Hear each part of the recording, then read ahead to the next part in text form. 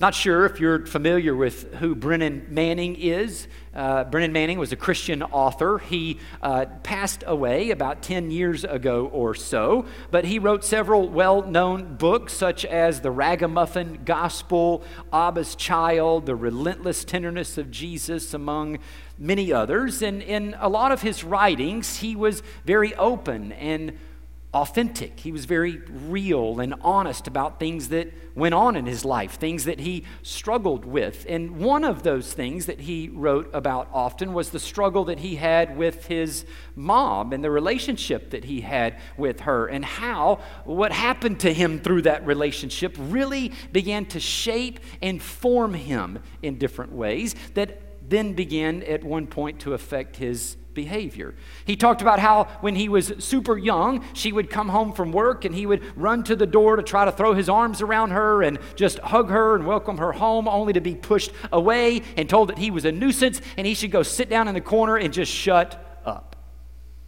I can't imagine a mom saying that to her child, but this was his reality. He mentioned a few different incidents that happened. One of them was when he was 8 years old and he confronted his mom about her loving his brother even more than him. He specifically said this, "I said to my mom, 'You love Robert more than me, don't you? You've always loved him more. I hate you,' he said.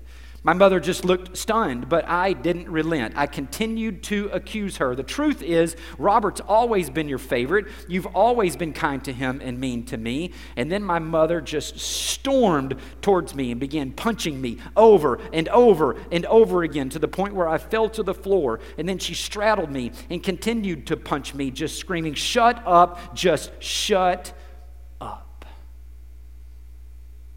A couple of years later, when he was 10 years old, he saved up his money and he went to the store to buy a Christmas present for her. He bought kind of this really nice notepad for her and took the time to wrap it and everything. It was under the tree.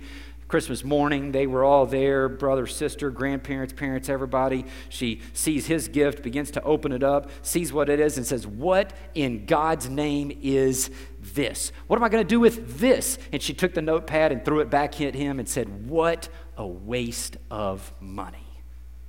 It's unbelievable what this mom was saying to her child. But again, this is the reality. This is what Brennan Manning was dealing with when he was growing up. And these events and the things that were said, these cutting words just were embedded deep within him and really became part of his identity, so much so that he knew that he was worthless. He knew that he was a nuisance. He knew that he would never, ever amount to anything. At first, he tried to deal with it by just kind of closing himself off emotionally. I'm just going to stuff it down and pretend these things don't happen. I'm not going to deal with the feelings and the emotions. But when he was 16 years old, it began to surface, as it always does at some point in our lives. We can't stuff that stuff down without it eventually coming back up. And when it came back up, he didn't know how to cope with it. He didn't know what to do. And so at 16 years old, he turned to alcohol. He started drinking to try to cover up the pain and the hurt in his life. And eventually, Brennan Manning became a horrendous alcoholic, trying to deal with this pain, trying to deal with this hurt in his life. You know, I hear stories like that, and again, you hear stories like that, and a lot of us, it makes us cringe. Like I've said a few times, it's hard to imagine a mother talking to her child like that and in these particular ways. But there's probably some of you, unfortunately, who cringe when you hear those kind of things because it's personal for you. It's the way that your mom talked to you.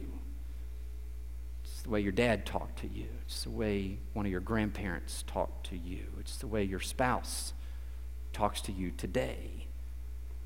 You don't need me to tell you how much that hurts, how painful that is. You don't need me to tell you that that begins to get embedded deep within you to form an opinion about who you really are, to shape you. Maybe those things are really true.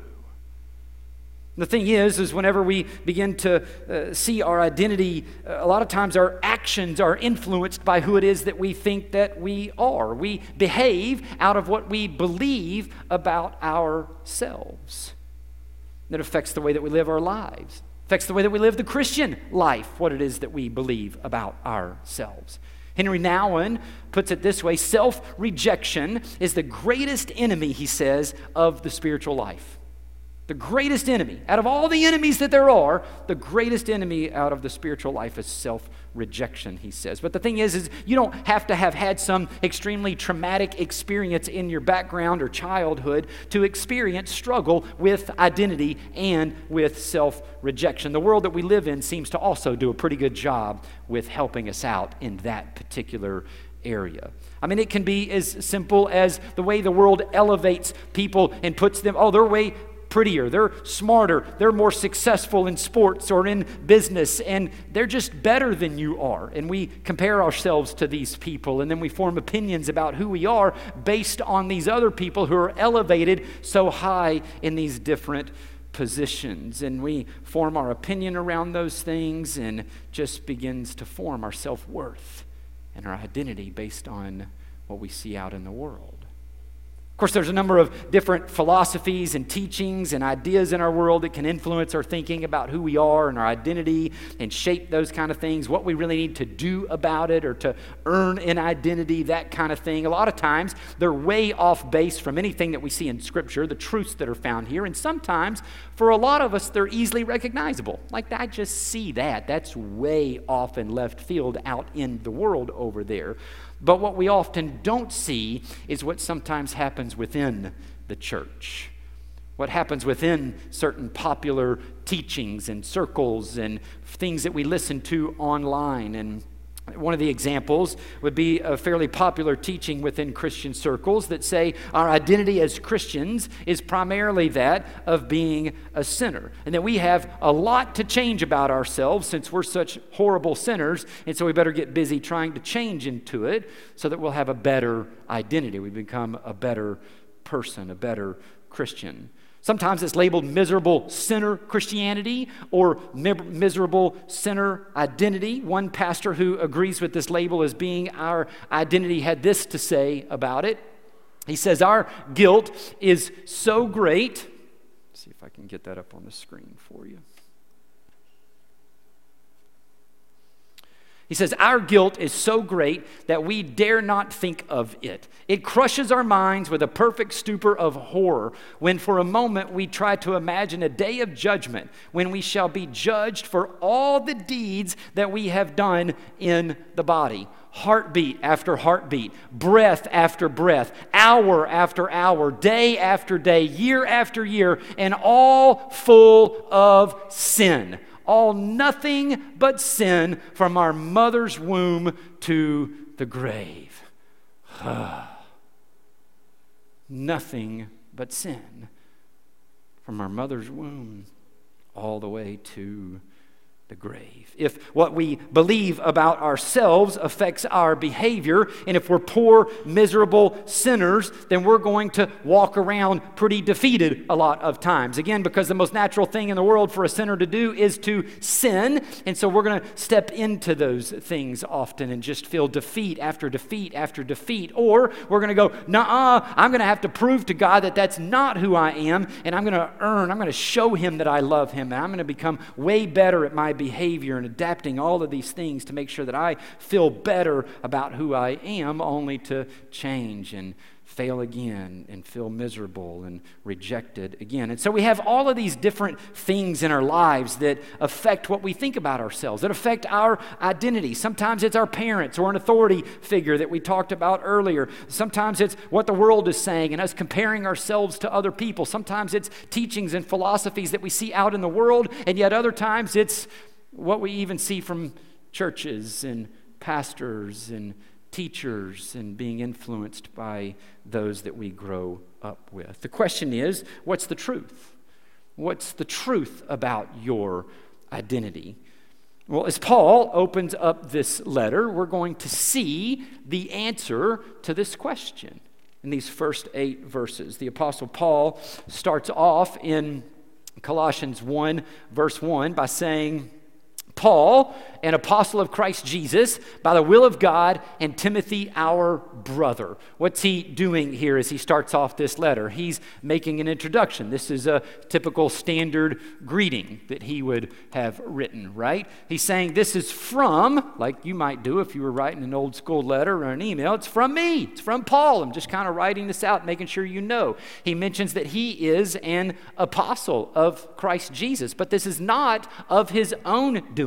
He didn't make himself an apostle. He didn't earn the title by anything. It was by the will of God. This was a Jesus plus nothing equals Paul being an apostle kind of thing. It was his work that he did. It was his calling on his life. He mentions that Timothy, our brother, is also involved in this ministry that they were doing and helping to maybe write this letter together. But this is just a standard, typical greeting.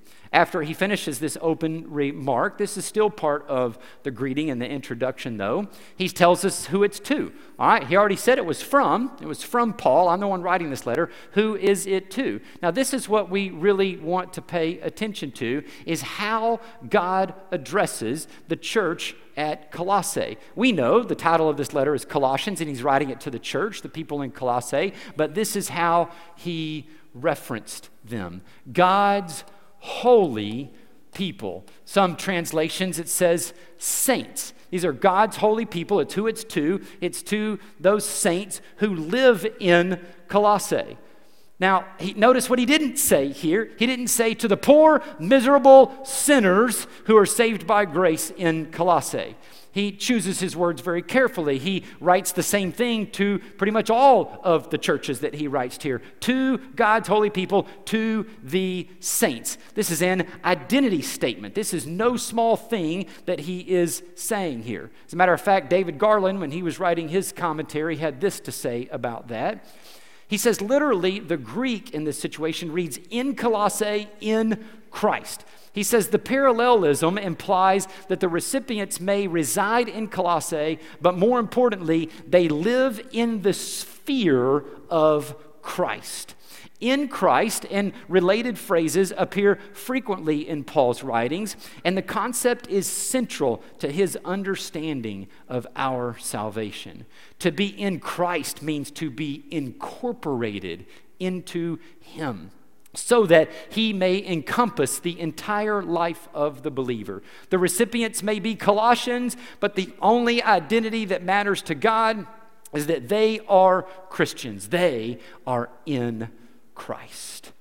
It is no small thing to see this language and to see the way that Paul identifies them and labels them as those who are saints. To be in Christ means that there's an inseparable union. Your spirit is joined with the Holy Spirit, and you're involved in this inseparable union with Jesus from the moment that you put your faith and trust in him, and he forgives all of your sins and comes to dwell in you. And being united to him in that way, being incorporated in him, as David Garland puts it here, means that something dramatically has changed about you, about them who are God's holy people. They are no longer the sinners that they once were. Their nature has changed since they've been united to Christ now. They've been transformed and made into someone different.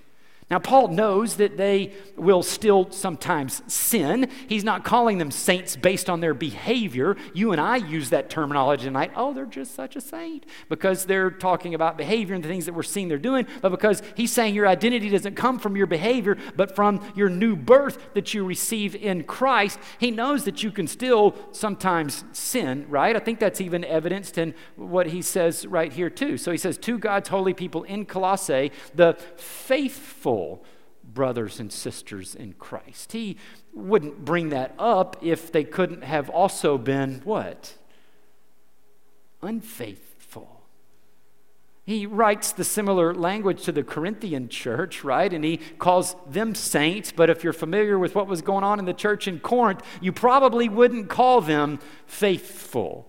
Though at least the way they were living their lives. They were walking in their flesh. They were walking independently from who they were in Christ and Him being their source and doing things in their own strength. But here he references them as faithful brothers. But the big thing, again, is that their identity's changed. If they begin to be unfaithful at some point, it doesn't change their identity. All of a sudden, it doesn't mean that they're not united to Christ or that anything really has changed from them. It just means that they temporarily acted out of who they were in Christ and thought they could accomplish something in their own power and strength. The difference in being labeled a sinner saved by grace and being a saint is no small thing. It's huge, again, because we tend to act out of what it is that we believe about ourselves. And so Paul starts off this letter to the Colossians reminding them, just in the way he addresses this letter, just in the opening line, the introduction, who they are. They are saints who are part of the church in Colossae. He finishes up and writes grace and peace to you in this section from our Lord, from God our Father. I can read, I promise. All right? But this is saying that this letter is to be a means of grace, right? It's meant to be a means of grace, and out of that grace that they're going to experience peace, a peace that they won't be able to get anywhere, that comes from the Father and His finished work through Jesus on the cross to accomplish their sainthood and what it was that He was able to call them here. When you get to verse 3, it begins a new section. This was the introduction to the letter, but Paul enters kind of a thanksgiving area, which he does in a lot of his letters as well, and a prayer section. He says, we always thank God the Father, our Lord Jesus Christ, when we pray for you. Why? Why does he thank them every time it is that he prays for them? Well, he tells us right here. Here's why. Because we have heard of what? Two things. Number one, your faith in Christ Jesus. And number two, of the love that you have for all God's people. When we pause and we give thanks to God for you, we give thanks for two reasons: because of your faith in Christ and because of your love for all people. Now, when you read that, and if someone said that about you, then we might be tempted to think, yeah, I do have pretty good faith in Christ, right? He's bragging on me and so thankful for me, for the great faith that I have. You know what? I am pretty loving. I'm pretty good at loving all of the people that are God's holy people especially, right? And we may begin to think about those. But Paul says this, and then he quickly transitions. You see this little dash right here, about to get to what he says next, and is closely linked to this to make sure that they don't begin to have those kind of thoughts. And he points them back to, well, our identity and the place that this comes from, like we've been talking about already this morning. So Paul goes on right here, follows it up and says, the faith. Now we're going to talk about the faith and the love that he was just giving thanks for, the faith in Christ and the love for all of God's people. But notice what he says. This is the faith and love that spring from something. They come from somewhere. Something's causing that to happen, right? Well, what is it? It springs from the hope stored up for you in heaven, and about which you have already heard in the true message of the gospel that has come to you. You may remember, if you were here last week during the introduction, that we talked about the problem. Why Paul was writing this letter in the first place. There were false teachers. There were all these different teachings and philosophies, a pluralistic city, and this is true, and this is true. Jesus is good, but you need to add this. You need to do this, and you'll have a better, deeper experience, a more enlightened experience. You'll really have everything at that point in time. And so right off the bat, even though Paul's not addressing the problem yet, he's beginning to use the language like, this is the true message. Out of all the messages that you're hearing, the false teachers, the ones out in society that are trying to say this is right, this is the true one here. But again, he comes back and says that this faith and love that he gives thanks for springs from this hope. Now, hope in the Bible is not like, man, I really hope that the Cowboys win this afternoon, you know? I mean, which I do, by the way. But, sometimes that's kind of wishful thinking. We're not always real confident that those things are going to happen. Biblical hope is a deep-rooted confidence that something is true or that something will happen in the future. And so when we're talking about this hope, we're talking about a hope that's stored up somewhere. It's a reality. It's already there, whatever it is that's providing that, and it's a one that's in heaven. Now, this is tied into everything that he said so far. He's used the language to God's holy people who are in Christ. Well, guess where Christ is seated? At the right hand of God the Father in heaven, right? So if you're in union with Jesus Christ, who's sitting at the right hand of the Father in heaven, then guess where you're seated right now? With him in heaven at the right hand of the Father. It's an inseparable union that you're experiencing with him. You are spiritually already seated in heaven.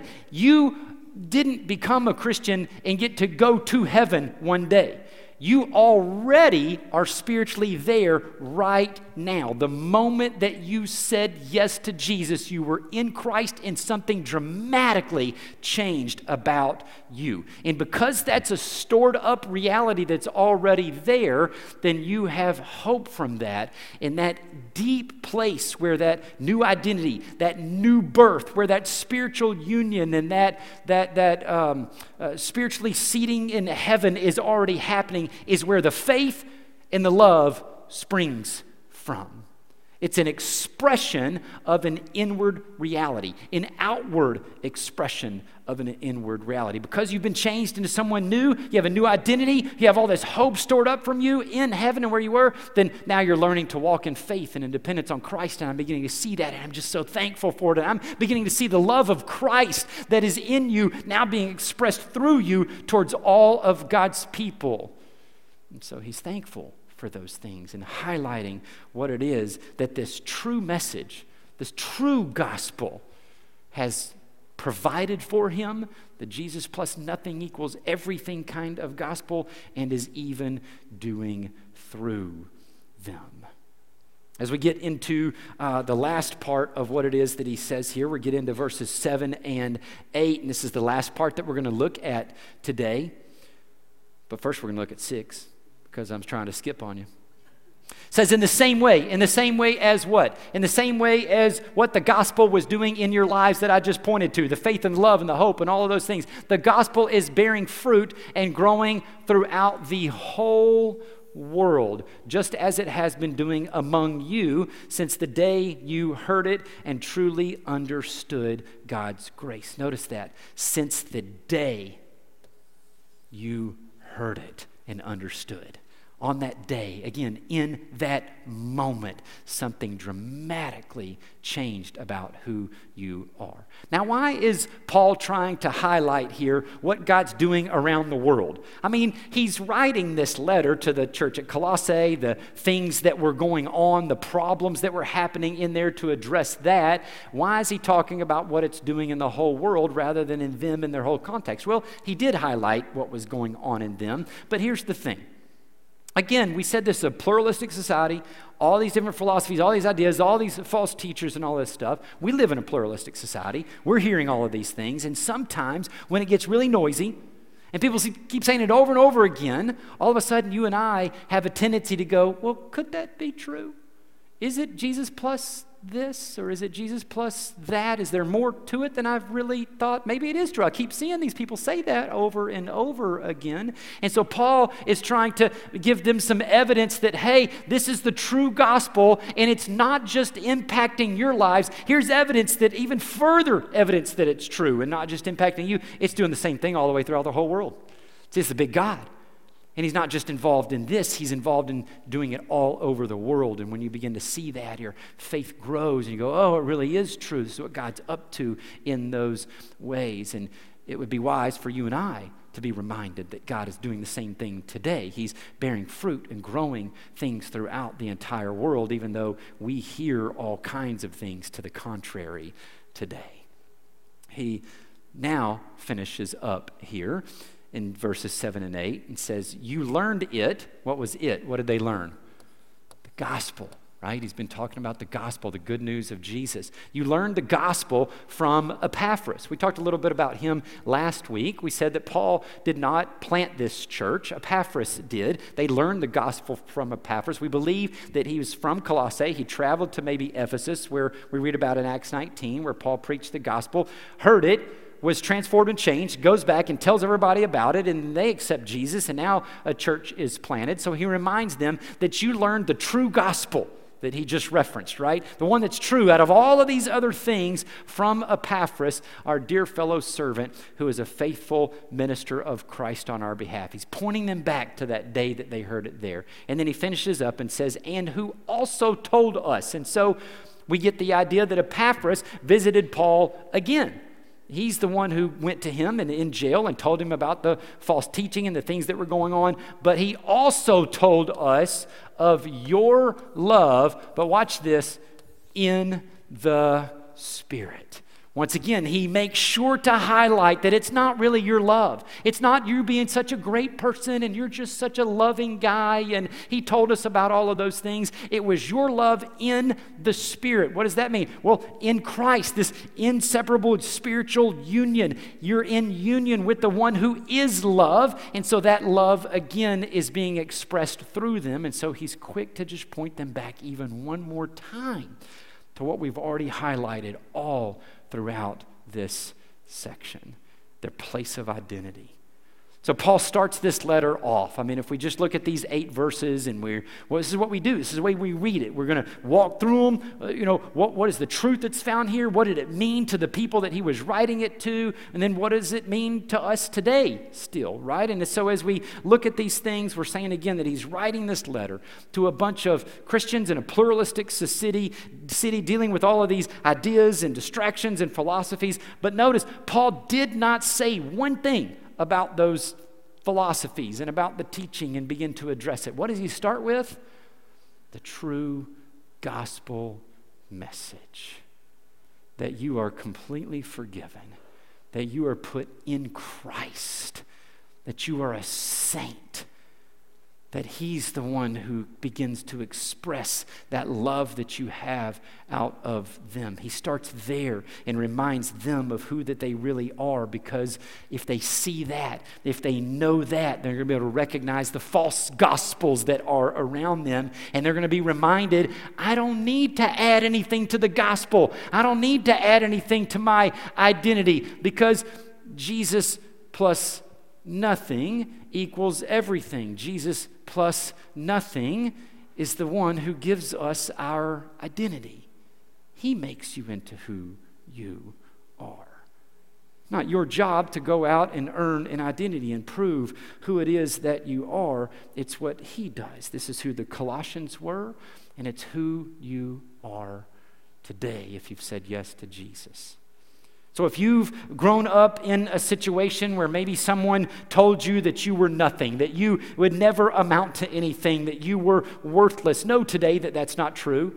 If you've put your faith and trust in Jesus, you are in Christ, you're a saint, you're holy, you're righteous, and you are a set-apart child of God. It means that if you've thought of yourself as inferior, being inferior to other people, you view them as smart or better looking, more talented or whatever, and you base your identity on those things, it's not true. In Christ, you are a saint, you are holy, righteous, and you are set apart as God's child. If you've grown up in a church setting where someone has told you that you're just a poor, worthless, miserable sinner who is saved by grace, know today that that is not true. We've seen it in Scripture. In Christ, you are a saint, you are holy, you are righteous, and you're a set apart child of God. It means that you can rest in who you truly are, based on being in Christ, and that God is going to produce fruit in you and through you to make impact on this world and in his kingdom as you continue to receive from him as your source. I told you earlier about Brennan Manning's relationship with his mom and what it was like when he was growing up and how it really began to shape his identity. I told you that one of the ways that he coped with his identity was through drinking alcohol, and he really did become a horrendous alcohol. He was crazy addicted to it. He drank a lot of it. He tried coping with his hurt and his pain through the drinking and the drugs and many other ways, but no matter what, he could never move past it. He hated himself and eventually got to the point where he was even considering taking his own life. But God finally had this moment where he broke through. He broke through all the walls that he had built up around his heart. He broke through the pain of his abusive mother and everything that went on there. He broke through his own addiction, and for the first time, he began to experience the love of God. He said, my deepest awareness of myself is that I am deeply loved by Jesus Christ, and I have done nothing to earn or deserve it. In other words, Brennan Manning was learning to find his identity not in what other people were saying about him or had said about him in his past, not in what other people did to him or even in the things that he had done or not done, but in Jesus and in Jesus alone.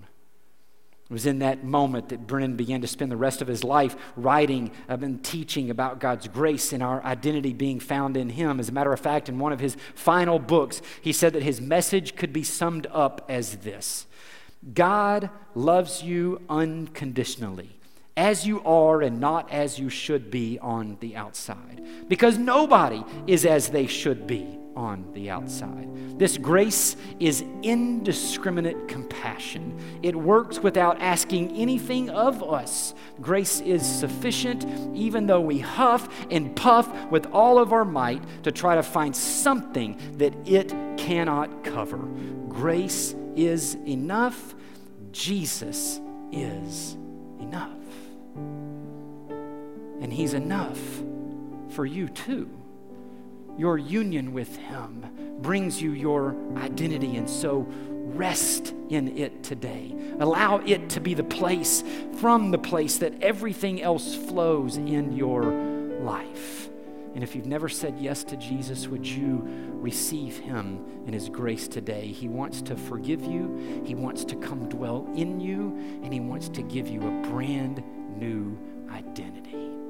Let's pray.